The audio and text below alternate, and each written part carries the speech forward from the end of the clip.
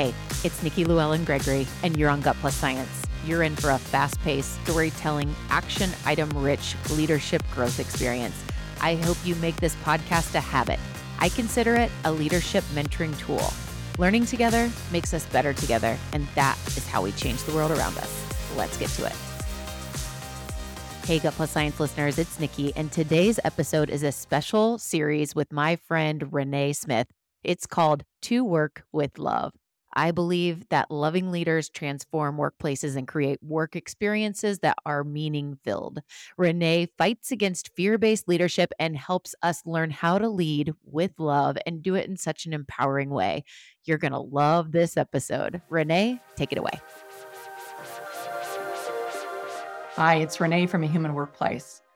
What was one of your best team experiences?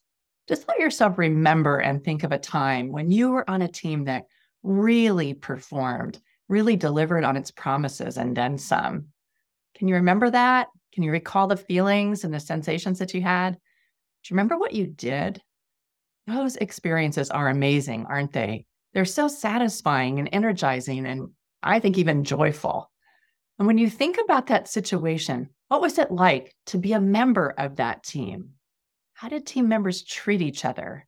What happened day to day? What happened when mistakes were made? What happened when there were disagreements or when there were successes?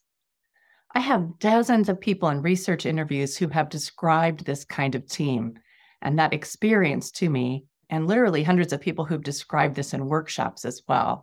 And they consistently say things like this, that being on that team was a fantastic experience, that I love going to work, or they described how they were a high-performing team and delivered the best value and service of their career, that it was a top performance experience of their lives. They talked about creatively solving problems and innovating new solutions and described working really hard and showing up for each other, but also laughing and taking time out to connect and know each other too. One person said, our team had the best reputation in the entire organization, and everyone wanted to be on our team, especially because other teams in the organization weren't like that team. But somehow this high-performing team had managed to come together in a really unique way. Others said that they had something special going on, and that part of it was that they cared about each other and supported each other and believed in each other. Somebody said, I knew I belonged and that I was truly accepted for who I was, even with my quirks and all. And another person said, we were even able to disagree without being afraid of losing our place on the team, like getting voted off the island, because there was that much respect and care for each other. And that, my friends, is love.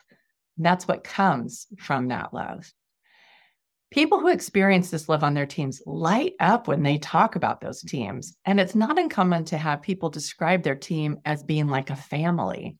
Now, I want to say that that metaphor works for some people and not so much for others. But ultimately, whether you use the language of family or not, what people are ultimately trying to say is that I was accepted and I could fully be myself. And I really belonged on that team. That acceptance and belonging were the enablers of their performance, both individually and collectively. And this truth is affirmed in other research too. Amy Edmondson at Harvard is the leading researcher and thought leader on psychological safety. Her research is laid out in her book, The Fearless Organization, and she has shown again and again that strong positive relationships on teams create a sense of interpersonal safety, and that is the necessary underpinnings for every other kind of performance factor that we might look for. So psychological safety supports risk-taking to speak up and point out problems and share wild ideas and offer contrary opinions and test new solutions. This supports learning and innovation and problem-solving and growth. Now, as a reminder, I want to say that love in a work context, the operational definition of love at work that I have arrived at through my own research is things like respect and trust and kindness and challenge and belonging and compassion and appreciation and the like. That these experiences of love create the essential psychological safety that help us to feel calm and open and relaxed enough and able to trust and take healthy, positive, necessary risks. The kinds of things that we need to risk doing if we're going to get anywhere on the work that we're doing in our organizations and teams. So We at Human Workplace love crafting shifts like this in organizations and across systems to support more loving teams. And here's what I find truly inspiring and hopeful. We've discovered that when we consistently engage even a small percentage of an organization who are oriented toward a more loving and human-centered workplace, that we can have important impacts across the system, that they can have important impacts across the system. This happened once in a large distributed organization where I brought the Love Not Fear work. And those who received the training and peer support and practical ideas for how to bring more love to their teams, those individuals who were just a small percentage, those individuals went back and subtly infused their teams with this way of being and had a noted impact on their teams. Before the pandemic, we might have said that they infected their teams with loving practices. Today, I might say infused. But either way, we saw three kinds of important impacts. One type you would expect, and the others were surprising and really encouraging. So what we saw is that volunteer participants in monthly gatherings increased their demonstration of what I like to call essential human skills, sometimes known as soft skills, by between 42 and 70%, depending on the particular behavior. So what were these essential human skills? I'm talking about things like gratitude, kindness, care, awareness of self and others, listening, managing biases, connecting behaviors, inclusive actions, trust, and resilient self-care, that those kinds of behaviors increased for participants between 42 and 70%. But the impact didn't stop with them. That positive behaviors by their team members improved between 34 and 56%. And these included an increase in things like pro-social and productive behaviors like recognition and cross-team connection, sharing ideas and listening, vulnerability and giving feedback, even having productive disagreements, offering forgiveness and having fun. In other words, when a small percent of people were focused on being loving and human-centered, with other like-minded individuals from other teams and organizations for a couple hours a month, and then they went back into their respective teams, that they had a positive impact on the behavior of their other team members.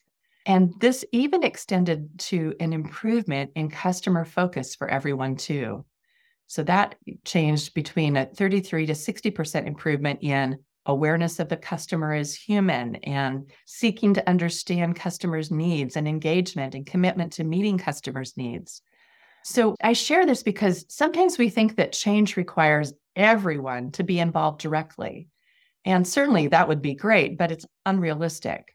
Because what we have found is that, in fact, a small group of people can become catalysts for changing the teams that they work in. Now, what can team members do to bring more love to their team? These small behaviors done repeatedly can have a huge impact. So I want to encourage things like greeting each other. Just saying hello each day has a powerful impact on how people feel. Listening, noticing, supporting, amplifying voices, expressing value, expressing thanks, apologizing when appropriate, forgiving, challenging, celebrating, listening, and believing. Now, what happens without this kind of love? Indifference and fear, which have a detrimental effect on performance. When indifference and fear are allowed to run rampant, we see an increase in things like withdrawal and caution and withholding of ideas. You can see in like a negative spiral of pessimism that takes hold. There's usually more disrespect and mistrust, maybe making up stories in the absence of information or in the absence of trusting conversation. There can be waiting out in that withholding instead of waiting to see what happens, or finger pointing or doubting, and definitely sub-optimized results. Ultimately, we see time being wasted managing rumors and worries and a sense of cynicism. And businesses and organizations that have to deal with this have more turnover and lower productivity. Extra process steps are put in. There could be delays or lack of help. Because without relationships to fuel pro-social behavior, we just don't help each other as well. And work just gets stuck and gets harder, and our quality gets poorer. The results just aren't as good, especially in the long term. Shifting from a negative, fearful, indifferent, dehumanizing experience to more positive, loving, and human experience is totally within our control. Don't want those negative experiences? Then guess what? We can choose to be different each day together. Want more positive experiences and outcomes? Then we can choose to put love at the center each day. And after all, why would we want to make it harder on each other and ourselves to do good work? Why wouldn't we just work with love? Thank you for listening.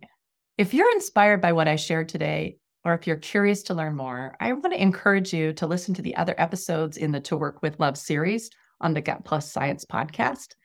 And I've shared about making work more loving and human in the first couple episodes on establishing a foundation of what is love. What do I mean by that? And on what it means to lead with love.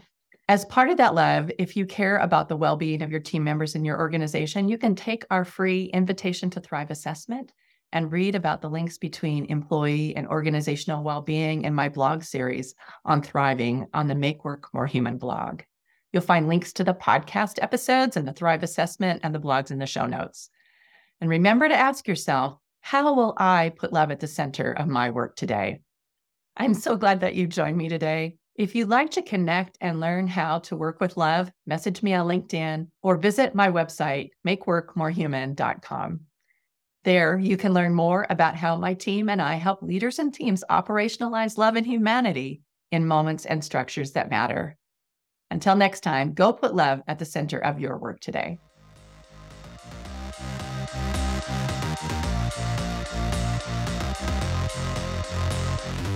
We just left the world a little bit better. Now, go do something with it.